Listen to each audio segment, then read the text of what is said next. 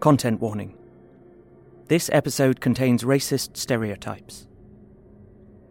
Jonathan Harker's journal. Kept in shorthand. The 17th of June. This morning, as I was sitting on the edge of my bed, cudgelling my brains, I heard without a cracking of whips and pounding and scraping of horses' feet up the rocky path beyond the courtyard. With joy, I hurried to the window and saw drive into the yard 2 great Leiterwagens, each drawn by 8 sturdy horses, and at the head of each pair a Slovak, with his wide hat, great nail-studded belt, dirty sheepskin and high boots. They had also their long staves in hand. I ran to the door, intending to descend and try and join them through the main hall, as I thought that way might be open for them. Again, a shock. My door was fastened on the outside.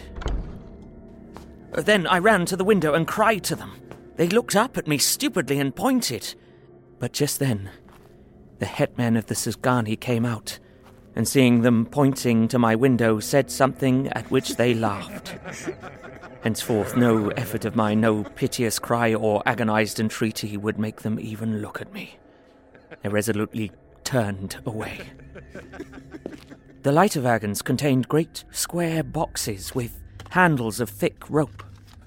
These were evidently empty by the ease with which the Slovaks handled them and by the resonance as they were roughly moved. When they were all unloaded and packed in a great heap in one corner of the yard, the Slovaks were given some money by the Szgany, and, spitting on it for luck, lazily went each to his horse's head. Shortly afterwards I heard the cracking of their whips die away in the distance.